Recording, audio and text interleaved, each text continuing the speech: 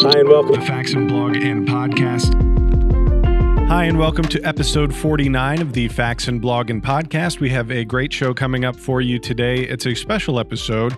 We're trying to put in place, just all one singular place, all of the best information that we've put together over the course of the last couple of years on everything about our barrels. So we're going to be talking about quality inspection. We're going to be talking about the Barrels 101 episode where we went through all of the different profiles and fluting and so on, talking the difference between duty and match series, talking about steel types, coatings, extensions, and so much more, including information on our integral barrels as well as our pinned gas block barrels. So hopefully this gives you the one-stop shop for everything you need to know about Faxon barrels and to help inform your next barrel purchase or shopping event.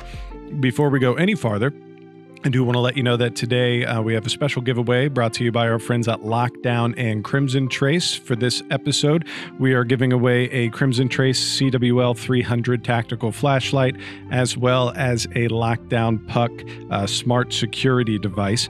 So make sure you enter to win for these. You can go to faxonfirearms.com/blog and click on episode 49 for all of the daily entries. So make sure you get those in each day, and this giveaway will run through Wednesday of next week. So without any further ado, let's go ahead and take a look at the Faxon Barrel Supercut episode.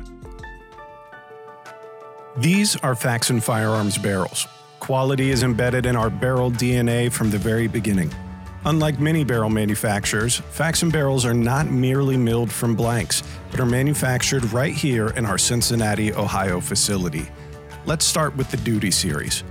Crafted from 4150 CMV steel, Faxon Duty Series barrels are durable, reliable, and hit the market at a competitive price point. The Duty Series sports an 11-degree target crown and is available in a variety of calibers and profiles. Next is the Match Series. Faxon Match Series barrels are made from 416R stainless steel. They include enhanced 5R rifling and 11-degree recessed target crown and a nickel Teflon-coated barrel extension. Faxon pinned gas block barrels take the quality and accuracy of our barrels and include the added security of a pinned gas block. Selected from our most popular barrel models, we take the biggest headache out of pinning your gas block by pre-notching the gas block journal right here in our Cincinnati facility. Each pinned gas block barrel comes with the pin as well as a pre-drilled low-profile gas block. Faxon integral rifle barrels are the perfect choice for any shooter who is looking for the maneuverability of a shorter barrel while maintaining the ATF 16-inch minimum length requirement. There is no need to find a capable gunsmith to pin and weld a muzzle device. The integrated muzzle devices maintain clearance for both gas blocks and barrel nuts. All Faxon barrels are fully stress-relieved, air gauge tested, magnetic particle inspected, and individually checked for headspace by precision custom-hardened gauges. These are Faxon barrels, backed by Faxon's lifetime guarantee. And this is Faxon Firearms. We'll be right back with more of the Faxon Blog and Podcast right after this. Hi, and welcome to Faxon Blog and Podcast. Since 1994, Crimson Trace has defined and built the laser sighting category through design, innovation, and performance. With an obsession to create best-in-class electro-optics, Crimson Trace is proud to further enhance the experiences of shooters, hunters, and rugged outdoor enthusiasts. Learn more at crimsontrace.com. Here to elevate confidence in moments that matter. All right, so let's hop right into it. Things to consider when you are picking a barrel. Pat, let's start with you. When you're barrel shopping for yourself, or maybe you have a friend or a family member asking you, okay, where do I even start? What are some of the things that you tell them to consider? First and foremost, you got to kind of define your role. You need to determine before you start buying parts, what is this rifle going to be doing, or pistol, or any other firearm for that matter. So that's the most important thing. There are some caveats with local and federal laws. So if you want to build a rifle federally, you have to have a 16-inch minimum overall length for your barrel. Now, that can be in the form of a 14.5 that's been pinned and welded, or alternatively, you could go with something like our integral muzzle device barrels, where the muzzle device is machined into the barrel, but it still meets that overall length of 16 inches. So once you've kind of got that piece out of the way, you have to determine what purpose is this going to serve. And it may not necessarily be just one role. So you may have an AR that you want to build that you want to use for home defense, but you're also going to be doing some general just plinking or target shooting, or even maybe some competition with. So a lot of the different roles for these, or a lot of the different roles can be filled by the same gun, but you do want to kind of lay those out before you start purchasing parts, because your role is going to dictate how you build out the whole system once you move, from buying just the barrel. And Mark, how about you? I mean, when you get this question, are people generally asking you profile questions? Are they generally asking you like length questions? When people are shopping for barrels and they're asking your advice, kind of what's the first thing they jump up to with you? I agree with what Pat says. I mean, you have to determine the purpose of the rifle.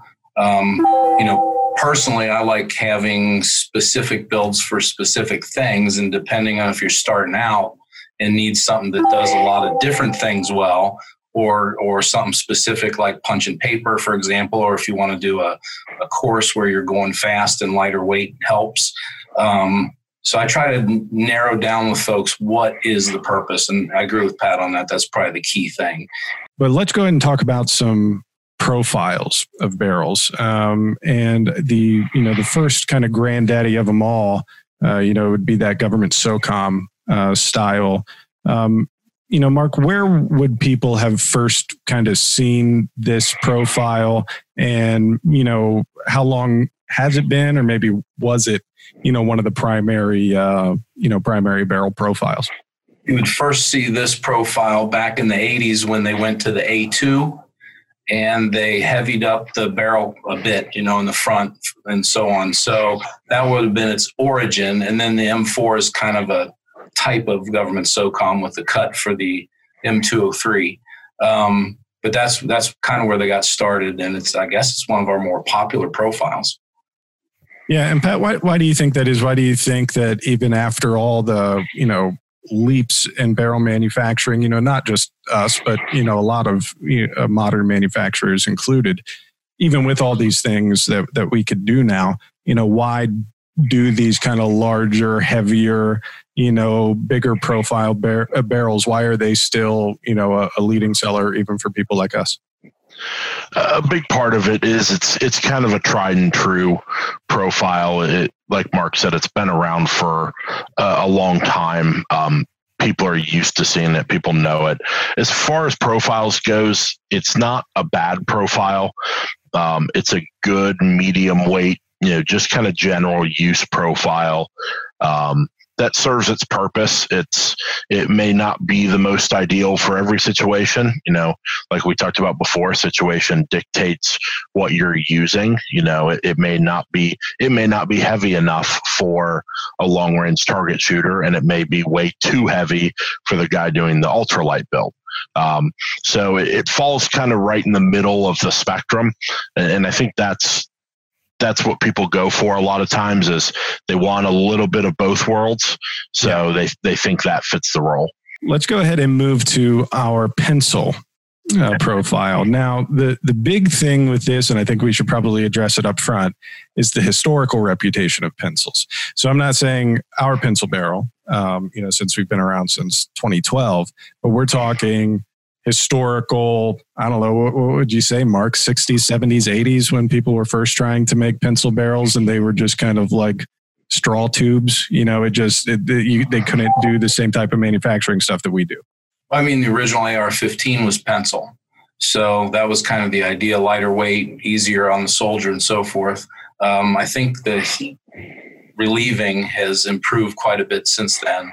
And that's what differentiates the barrels from then till now. With the proper heat stress relief, Groups are going to open up when the barrel's hot. That's going to happen. But generally, the center of the average of the group doesn't move. So it gets larger or smaller depending upon how hot or cool it is. So from that viewpoint, the technology on the stress relief has really helped these things perform better. For sure. Yeah.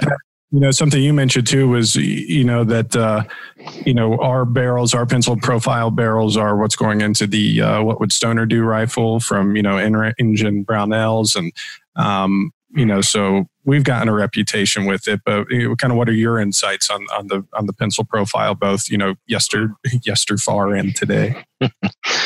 Yeah.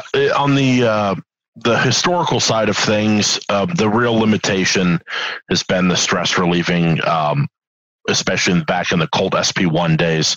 They just did not have the technology and the science available, that we have available to us now. So if you look at the What Would Stoner Do project, which In-Range TV did a whole series of videos on that are great to watch if you go check them out on YouTube. They did a specific video comparing our pencil barrel to a Colt SP1, and they basically shot a 5-round group, dumped an entire magazine as quickly as possible, and then laid back down and shot another 5-shot group. And what they're trying to show is that the center of the group still stays the same with a properly stress relieved modern pencil barrel, whereas with the Colt SP1 barrel, the groups were kind of all over the place. Like you couldn't pick a center point of the group because it was flinging rounds, high right, low left, way off the target, so it was kind of all over the place. Whereas with the modern pencil barrels, the groups will open up, like Mark said, they will get larger in size, but your point of aim and point of impact is not going to shift. Now, something that you mentioned there is obviously heat, and how they, as the barrel heats up, regardless of profile, is going to impact your grouping. Whether that's 5 shots or 10 shots or however many, as long as that barrel keeps heating up, you're probably going to see that expand a bit.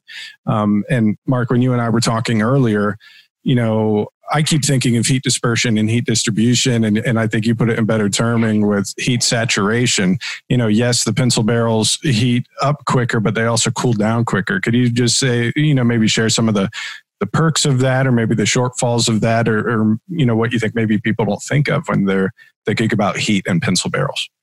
Yeah, I mean, there's a reason why paper punching guys use heavy barrels. They can shoot them hot and they keep their groups better longer. These barrels, there's not as much material there, so it does heat up quicker, and you're going to see that group open up. But with the point of impact not changing, the average, the middle not changing, if you're ringing steel at a couple 100 yards, it's really not going to affect you that much. The other thing is they do cool off quick, and as they cool off, the group will shrink back down. Got it. Well, let's take it and put it in the best of both worlds, looking at something that is, really a kind of a Faxon staple, if you will, is our own profile, the gunner profile. People love it because it is kind of the best of both worlds between the lightweight benefits of a pencil and the benefits of a more, mid-weight government SOCOM profile. So the big thing it does is it removes the weight that the SOCOM has out front of the gas journal. It removes that completely and goes to a pencil profile. So you have the ability to maneuver a little bit quicker. You can, if you're doing competition or just shooting for fun and you're transitioning between targets, it allows you to swing the front end of that gun quicker. It retains the weight in the rear, so you still have some of the benefits of the slightly heavier profile back closer towards the shooter, which gives it a lot more balance. You're not dealing with heavier weight out at the very end where it's furthest from your body. It keeps all the weight of the barrel closer to the shooter. So even though there's not a significant difference in weight between the SOCOM and the gunner, it has a much better feel to it just because of the balance of it. Well, I agree with Pat on all the maneuverability of it, but the other thing is you're getting some more mass back there for that heat saturation that we're talking about with the pencil. So it does a little bit better with the heat saturation. And then guys who are doing dissipator type builds or whatever, the gas block journal is actually 1.9 inches and it'll fit an A2 on there for guys that want to do that. We have a couple more quick things that I want to hit just because, they aren't necessarily profiles, but they definitely go into the barrel shopping and AR build equation. And that is talking about fluting.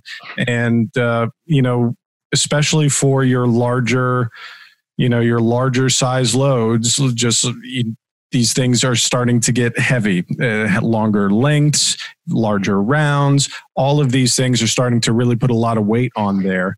And so that's where fluting comes into the picture, where you're trying to reduce some overall mass, but you also need to keep that rigidity. You need to be able to have good heat dissipation. And we do what you see on top here is an example of our heavy fluting and then our patented flame fluting. Mark, you want to give just kind of the 100-foot view of what fluting is all about and maybe some of the features that people see on some of our barrels? Yeah, the fluted barrels are going to be for the guys who like punch and paper or hunting. My favorite barrels are heavy fluted. So the flutes add rigidity, they add surface area for cooling, and I don't know, they're one of my favorite profiles personally. So the other thing that, we could talk about with fluting is just the sheer fact that this weight reduction happens all the way up and down the barrel. So, we're talking about weight being removed all over the place and not just, after a gas journal or just at one end of the barrel.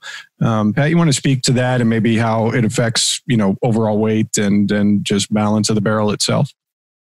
Yeah, the reason people love fluted barrels so much is it gives you a kind of a best of both worlds. Just like our gunner profile is a great balance of the SOCOM and the pencil, fluted barrels offer you the diameter of a heavier profile barrel, and with that greater diameter comes better rigidity, better handling of heat, typically, but it also has the benefit of being a little bit closer to a medium weight barrel, because when you do those flutes in the machine, you're removing material. So when you're pulling that material out, you're pulling steel off of the barrel, and that means you're reducing the weight. So it's a way to balance the good parts of both a heavier profile barrel and a midweight barrel. And our barrels fall into two categories, our duty series and our match series. This is a page lifted out of our product catalog for the year. The one thing to remember is all of the kind of hardcore stuff about how we manufacture barrels, the mag particle inspection, all the heat treating, all of that kind of stuff, salt bath nitriding, all of that stuff is the same, duty series and match series.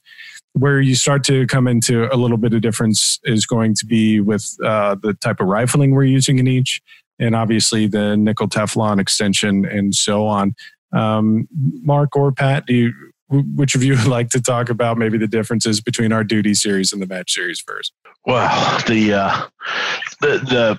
a couple key differences between the two categories, and for some of our barrel profiles, we offer them in both variations.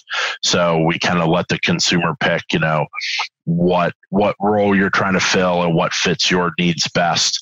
The main differences between duty series and match series are going to be the material. The duty series is 4150 chrome moly vanadium. The match series is 416R stainless. So with the match series, we're giving a little bit, we're taking a step forward towards giving you a better chance of shooting more accurately. We always like to phrase it that way because it still comes down to the shooter. But we're going to give you a couple technical advantages with the match series. So 416R stainless, when you button rifle it, takes the form of the button slightly better than 4150.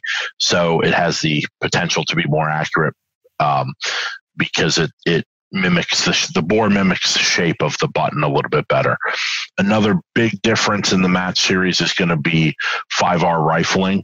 So we've got a great blog post that walks through all of the benefits of 5R rifling, and that's available on all of the Match Series barrels, all of the Match Series rifle barrels. And then for the rifle barrel line, the other big difference is going to be the nickel Teflon coated extension. So when you're looking at this image or you're looking at product images, the easiest way to pick a Match Series barrel out is that it's got a silver extension on there rather than a nitrided black extension. The nickel Teflon has a little bit better lubricity, so it's going to be easier to clean and it's going to help with feeding a little bit better. It's just, an added little benefit, a nice touch for functionality and to get you a little bit more of a premium product. The final difference is going to be the crowns of the barrels. So the crown is, at the end, that's the last, it's where when your bullet comes out of the barrel, your gases hit your crown. If you have a bad crown on your barrel, it's going to completely ruin your accuracy. And you'll shoot a bunch of ammo trying to figure out what the problem is. And it's a crown issue. So we do an 11-degree target crown on our duty series of barrels. And then the match series of barrels is a recessed 11-degree target crown. It's also called a Cooper target crown, where you basically step that crown back down a little bit, so you give it a little bit more protection, especially when you're talking about more accuracy-oriented barrels. A lot of shooters will not put muzzle brakes or muzzle devices on there, so they may be going to the range with just a bare crown, and it gives it that added layer of protection that, if you bang into something or you hit it on a concrete bench or, something like that, that you're not going to completely trash the accuracy of your rifle. We'll be right back with more of the Faxon Blog and Podcast right after this. Hi and welcome to Faxon Blog and Podcast. Secure peace of mind with Lockdown state-of-the-art technology. From security cameras to vaults and much more, they help you keep your home and valuables safe. Lockdown Products monitors and provides constant connectivity for your high-value, high-consequence items. Learn more at lockdown.com. It's not secure unless it's on lockdown. So, Jay, I was thinking maybe we could just break down between kind of the major lines, our duty series and our match series, and the different steel that is used in those and why we have chosen the things that we have chosen. Yeah, absolutely. So, our duty series uses all 4150 chromoly vanadium steel to... maybe over here. Ooh, it's getting personal. All right, now go. 4150 chromoly vanadium steel it's to the Mil B standard. And our match series uses 416R stainless. Okay, so what are some of the properties of 4150? And this is a sample of one of our integral barrels that uses 4150, correct? Right. So I think the differences between them are slight, but you would think that 4150 is generally a better steel in applications that require higher heat or more extended heat. Both barrel materials have good solid wear characteristics. But 4150 would mainly be used when you're expecting more prolonged heat or higher heat. And 416R machines slightly better. It's actually extremely machinable stainless, so you can get preciser cuts in it. So all the internal features are more precisely machinable, which leads to better accuracy. Gotcha. And so we have, two different samples standing up here. One is made technically in the duty series in our integral barrels, as it uses the 4150, and then one of our match series barrels. This happens to be one of the flame fluted profiles, which is going to be using that 416R. So I think that you would be looking at three different possible steels in stainless choices for gun barrels in general. 416, 416R, and 410. The difference between 410 and the 416 has to do with low temperature performance.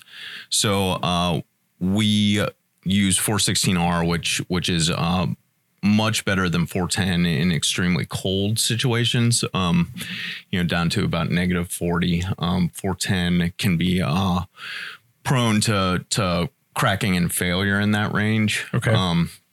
So the difference between 416 and 416R, I think the R blend actually was a Crucible Steel's proprietary blend at some point, but the differences have to do with lower sulfur content in the 416R and the introduction of molybdenum. The introduction. Molybdenum. Yeah. Which adds some corrosion resistance to the steel.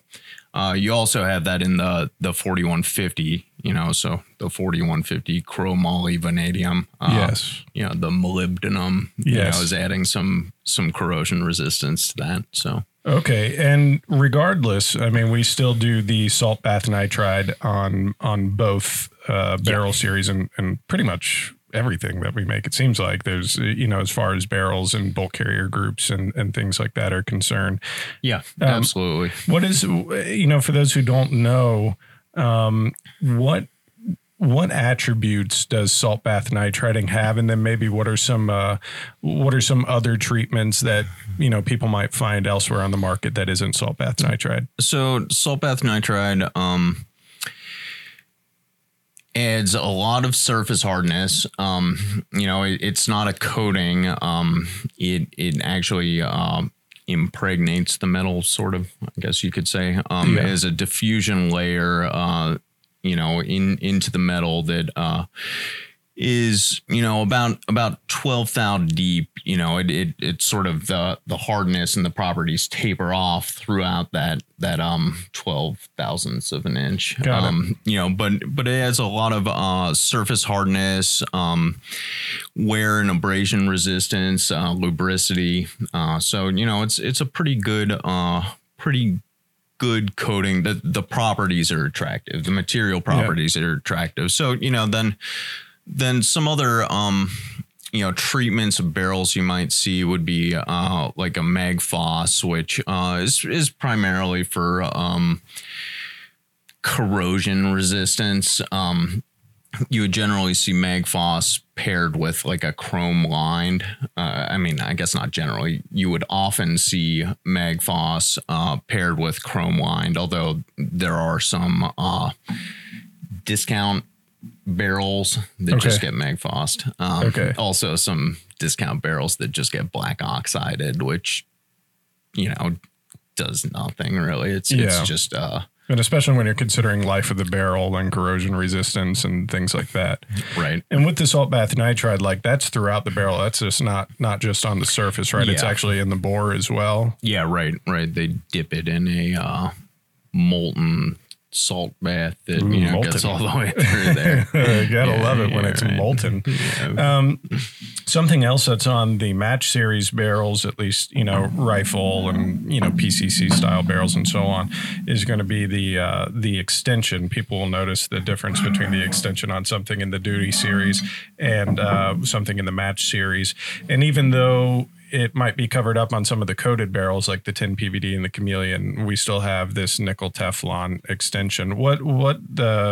How is that an upgrade for the barrel buyer? That is a extremely slick surface. Real high lubricity. Good solid wear characteristics. It's a hard coating, so it doesn't just rub off.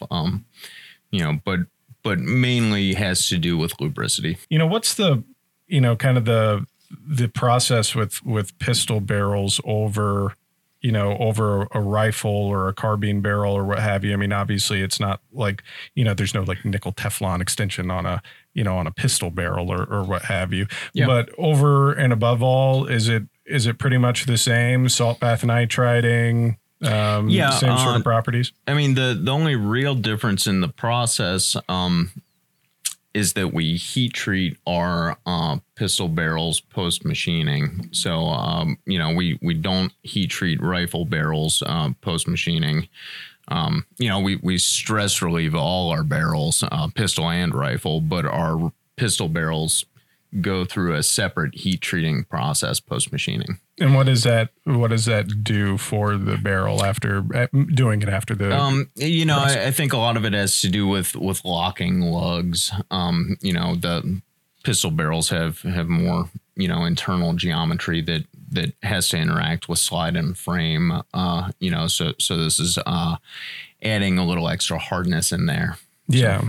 And also, like you were saying, lubricity, and you're thinking of moving parts, and with that salt bath nitriding and everything, you think of a pistol slide racking and, running across the top of the barrel. That's something that I've noticed, now that I personally own an FX19, is that the barrel wear on the top of the chamber looks crazy different than the barrel wear on the top of a chamber, from one of my not to be named handguns. What I mean? Like it's just like this stock barrel that comes with X handgun. It's already easy to tell the difference of the type of wear that it's getting. Now, Jay, we talked about some of the coatings that a lot of people see as just aesthetic, and that's okay, on the Bolt Carrier Group episode last week. But we also on especially pistol barrels, but on also limited runs of rifle barrels, we'll do either, like this chameleon or the golden hued tin PVD.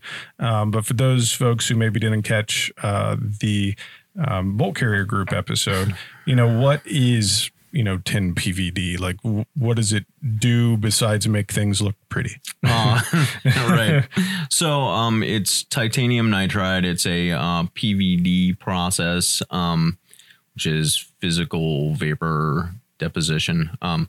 It's a tool coating. That's where it was born. It offers really high hardness. Some amount of lubricity. But really has to do with hardness. Our pistol barrels all, regardless of whether they're tin coated or chameleon or whatnot, are all salt bath nitrided first. PVD is a line of sight process, so it's only getting external features. It's not going through the bore, so the bore remains salt bath nitrided. The exterior gets bead blasted off. They bead blast off what the nitriders call the white layer, which is actually the black layer. Okay. So they bead blast that off the exterior, and then they PVD the exterior. So you're getting high hardness on all these geometric features back here, the locking lugs, the hood, feed ramps. Yeah.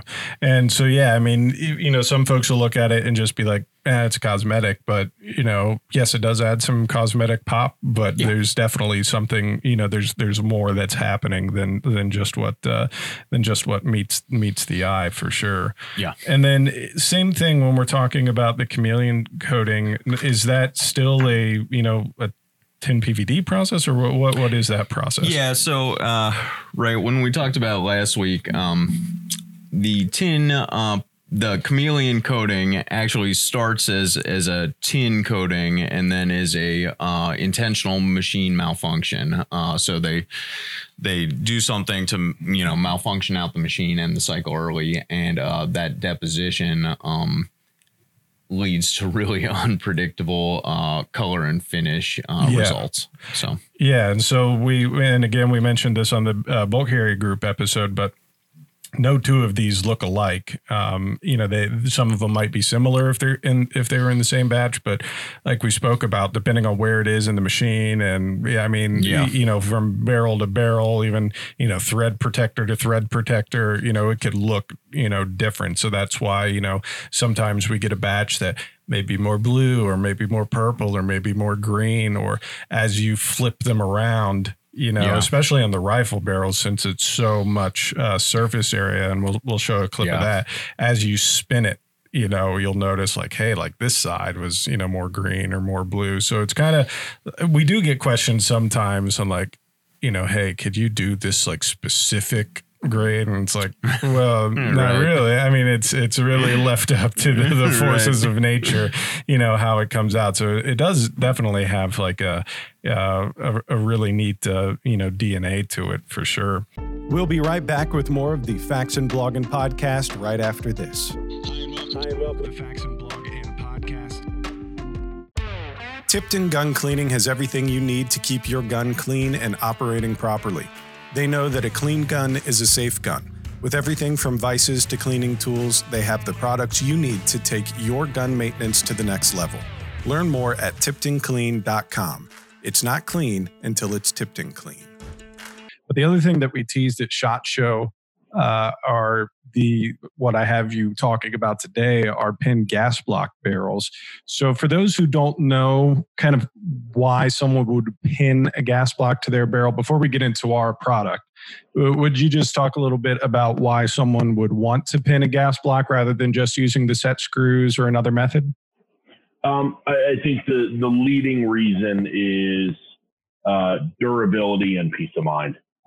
There's a few different methods for attaching gas blocks. There's clamp-on style. There's set screws. There's even two-piece ones out there.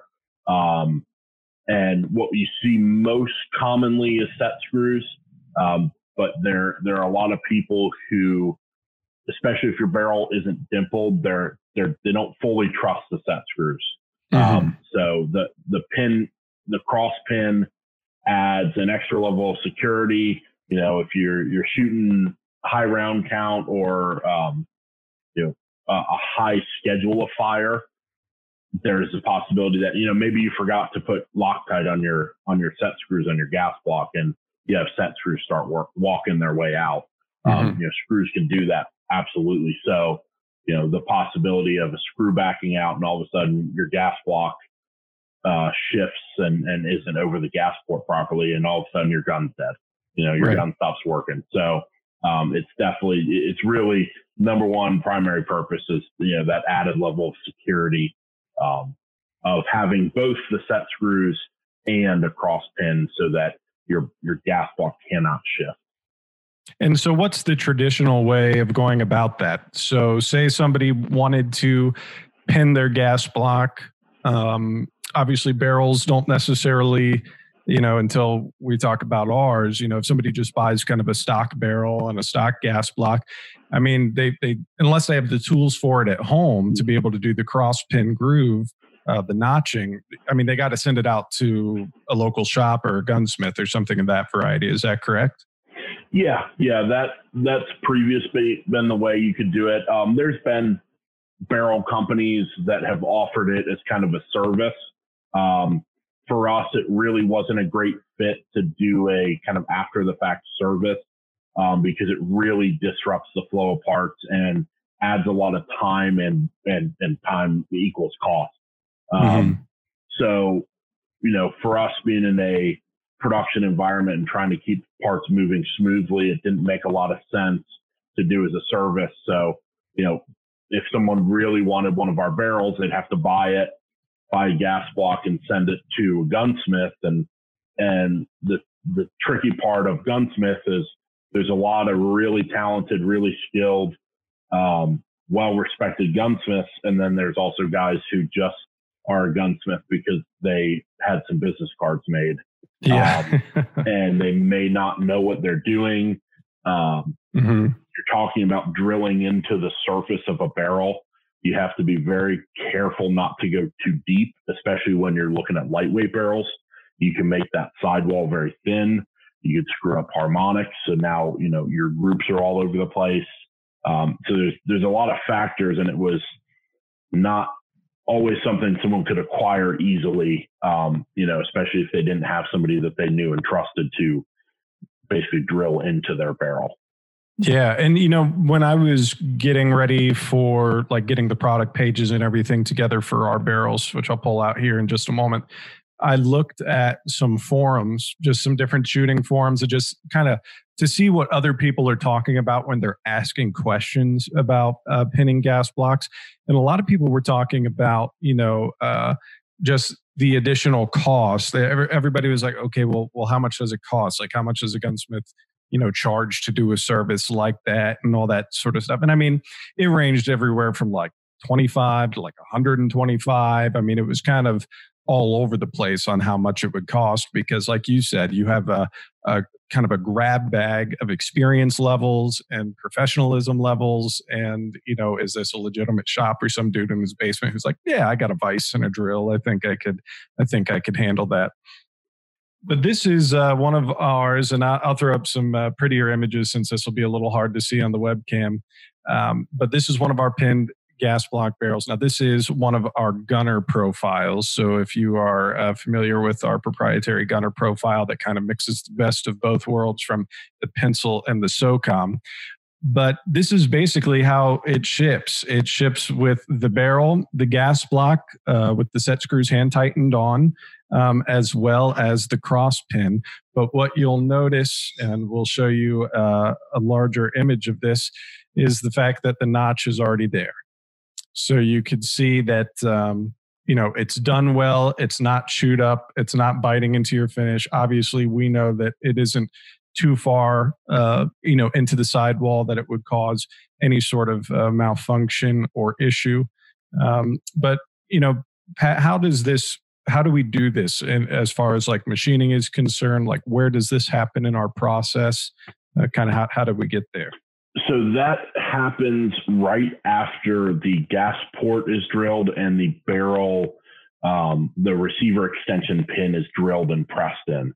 So the gas port and extension pin, which is the little silver or black pin that slides into that notch of your upper receiver, those two things are done at the same time because they need to be perfectly in line with each other, so that you're not having where your barrel is your gas port slightly off center and now your gas block has to sit off center, and it causes all kinds of issues. So those two operations are done at the same time. And then right after that, we notch the barrels in production in one of our mills. We've got dedicated fixtures built for it. So that indexes off of that pin location and the gas port location so that that notch is in the proper location to line up with the pre-drilled holes that are in the gas block.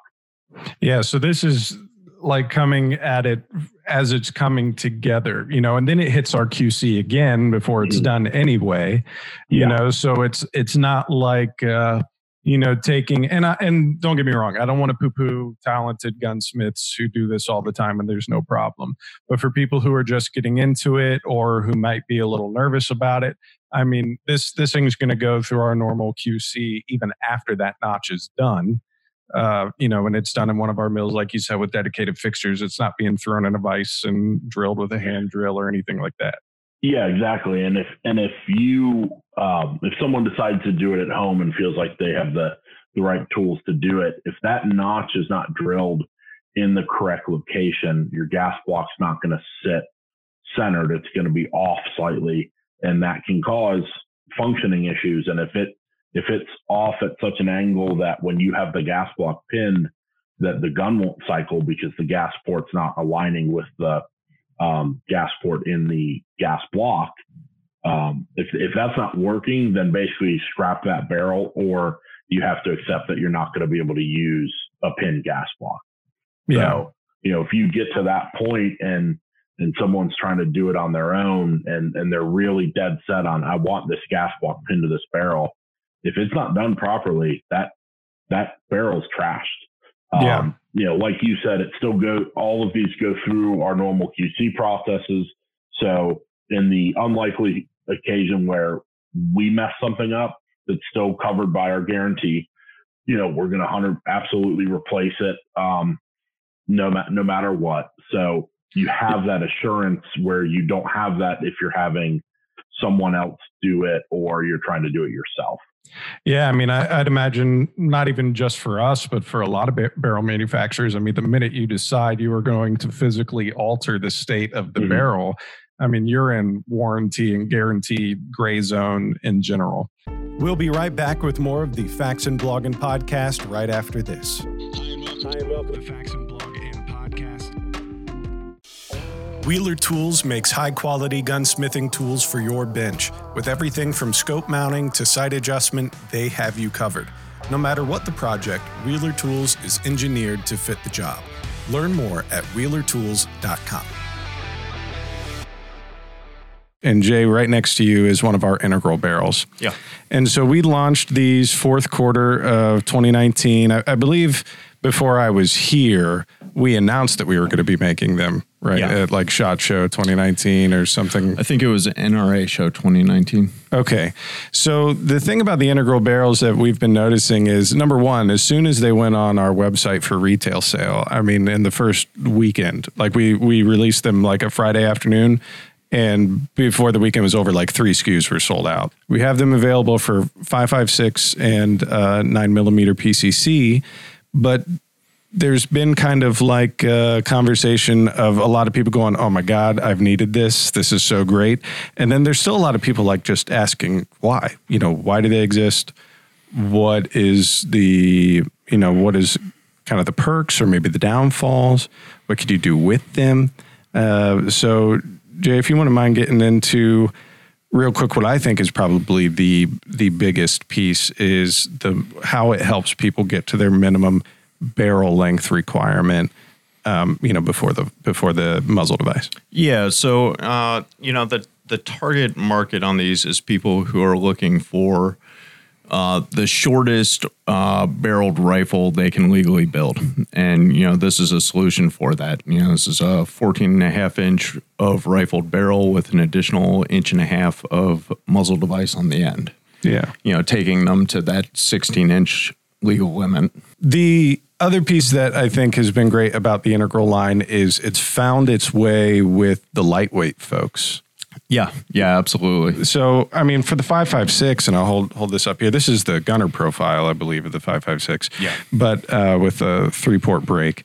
But, our pencil barrels have always been known as being some of the lightest and yet still most stable things on the market. But the lightweight crowd, like the fact that they don't have to do a threaded muzzle device and the fact that they don't have to do a pin and weld, it shaved, like when you're counting down to individual grams. Yeah. It makes a difference. Yeah, absolutely. So it has been found for that. And then we made the decision to put the integral pencil on our Ion Ultralight. Yeah. Yeah, we had been using a pin and weld barrel, but we replaced it with these. The integral line is replacing our entire pin and weld line. Yeah. And I mean, with the integral line, like so when we first launched it, I remember some people were like, well, will the gas block fit over it? Wouldn't that be silly if we released a line of barrels with integral muzzle devices and the gas blocks didn't fit? That'd be silly. Yeah. We promise the gas blocks fit. So that's number one. And number two, we have been asked, are we going to do other calibers? Are we going to do other profiles and things? And Jay, something I hear you say a lot when we talk about product is, we gauge market demand. Yeah, it's all about market and customer demand. I mean, we're open to all sorts of expansions of product line or new product line, but there has to be a demand for it. We have to have customers writing in about it. We have to hear that the market as a whole can support it. So yeah, for sure. So the last question about integral barrels that we get a lot, and sometimes on a Facebook or Instagram comment, it'll just say suppressor ? No, I mean it's a muzzle device integral to the barrel without threads.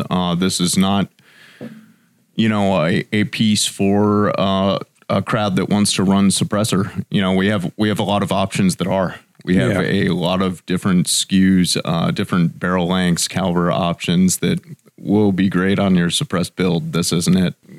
Nice feature about it is, because it's integral, this doesn't, get into any of the, the ambiguous statements on the ATF about, how to pin and weld. Yeah. The ATF covers a lot of methods on how to permanently attach a muzzle device, but they don't lay out any rules on how to test that, how to verify that. And, the fact that this is integral to the barrel itself, really eliminates all of that ambiguity. There is no testing if your weld is good enough. Is there a pin in there? Did the silver solder take? There's, the ATF lays out some ways you might attach them, but is really not forthcoming in how you can verify that. And so, one of the nice things about that is it just eliminates all of that. So I guess that's really kind of the three things that really helps alleviate some tension for somebody who's interested in one of our integral barrels, because we've now brought up minimum barrel length. Yeah. We've brought up lightweight for the folks who dig lightweight and want to shave grams. And also, like you were saying, the ambiguity of the rules of the pin and weld, on a government level. Yeah. Right. And so also, too, I mean, I'm sure you could find as many fail videos on YouTube as you want of muzzle devices blowing off and all that kind of junk. That's not going to happen here. On the engineering side, like, how does this come in? How does this start? I mean, this starts as just like raw steel stock, like we always get, right? It's all just bar steel stock. Yeah. And so, and again, there's no seam. There's nothing that you could see here that would, make anybody question whether or not it's integral. I mean, it is obviously, as you look through the profile, that is all just one piece. Yeah. Yeah. There's going to be no uncomfortable taking it out at the range and, hoping that, anybody who sees it understands that that's a weld spot on the bottom of it, and this is permanently attached. And no, I don't have, an illegal short barreled rifle. This is integral to it. And, I mean, that's a fear I've always had at ranges, with a short barreled rifle. With a, pin and weld barreled rifle is, hey, this is permanently attached, even if I did, grind over the weld spot and, put some re-black on it, just to make it look nicer. Right. It's sort of an uncomfortable feeling, wanting to make sure that, nobody thinks that you have an illegal short barreled rifle. We'll be right back with more of the Faxon Blog and Podcast right after this. Hi and welcome to Faxon Blog and Podcast. Caldwell provides shooting supplies that are engineered to eliminate the variables that make you miss. With everything from targets, range gear, safety gear, and an impressive line of hearing protection, Caldwell has everything you need for the range besides your firearm. Learn more at caldwellshooting.com. Take your shot to the next level with Caldwell. Is how do you test your barrels? And there's several different processes that it goes through, obviously, for testing. But if you were to just take the 1,000-foot view, Jay, what is the kind of the testing procedure and quality and procedure for barrels? Okay, so the quality procedure. So our barrels are machined in a number of different steps or ops, as we call them. And at every op, there are individual quality checks. Every time any machining operation is done on any part, barrels included, there's a first article part that's made, which is the first piece that's made, goes to QC and they check for, various things that were supposed to be accomplished during that machining process. And they check at various points during production and the last piece, and just make sure that, the first piece produced is the same as the 10th, is the same as the 100th, is, the same as the last. So, at every stage of production, the parts are reviewed multiple times. So I think that's sort of important to know. But in terms of the big QC checks on barrels, we air gauge the bores of every barrel after rifling. So that determines bore diameter and concentricity. We hold concentricity to a 2/10 tolerance. That's 2/10 of a thousandth of an inch, not 2/10 of an inch. Right, 2/10 of a thousandth of an inch. 0.0002, right? Right. So that's a pretty important check, and it's it's pretty critical for the accuracy of a barrel that the bore be held that close. Right. So, we check all that with air gauging. Let's see, all of our barrels run through magnetic particle inspection after profiling. So that is checking for seams or cracks or defects in the material. It's a pretty interesting process. Maybe we can film some at some point. Yeah, that'll be something I'd love to do because we actually do that here. Yeah, we do that here. We have a full setup here, and the mag particle inspectors have to go through some ridiculous number of hours of training. They sit in a room, a dark room all day with black light on, pouring this glow-in-the-dark slurry on barrels. It's pretty interesting. Yeah. So we do that for every barrel. Then at the end, during barrel assembly, we torque the extension on and check headspace on every barrel with precision ground gauges, for each caliber. So if you've ever seen on the barrel extension, we have 2 paint marks. Those are to show that the barrel extension was torqued on to the proper torque, and then the headspace was checked on that barrel. And each operator at that position has different color pens, paint pens. And so, sometimes you'll see like yellow and green, or, pink and white, or, whatever the colors are. That's so that we can trace back to the actual operator. Gotcha. Yeah, the mag particle thing I think is interesting because, and I mean, I can't speak for everyone, but it's not necessarily super common that a manufacturer has their own mag particle inspection in their facility. They usually shop it out. They usually send out parts for mag particle inspection if they're inspecting at all. So our first one is actually from right here in Ohio. Mike from North Canton asked, do you really make your barrels from scratch? Patrick. We do.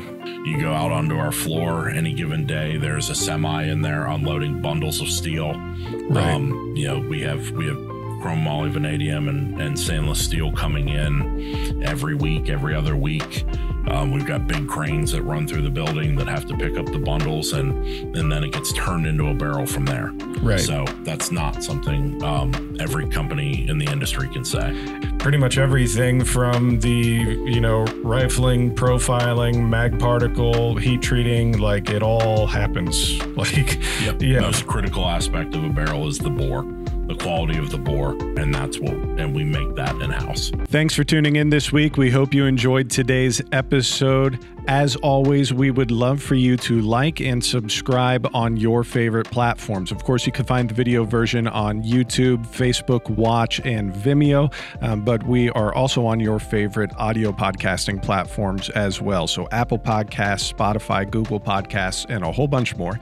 You could find a graphic that'll get you to all of those platforms at faxonfirearms.com/blog and click on any one of our recent episodes to find that information.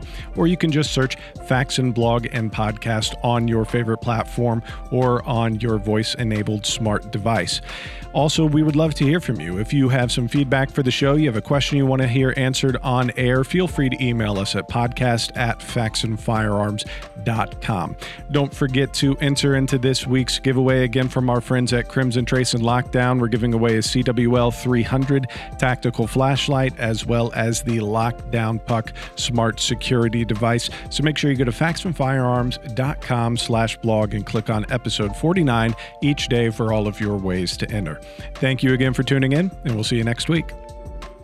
We want to extend our deepest gratitude to military, police, first responders, and more by saying thank you with special pricing and discounts on all Faxon products. Here's how you get started.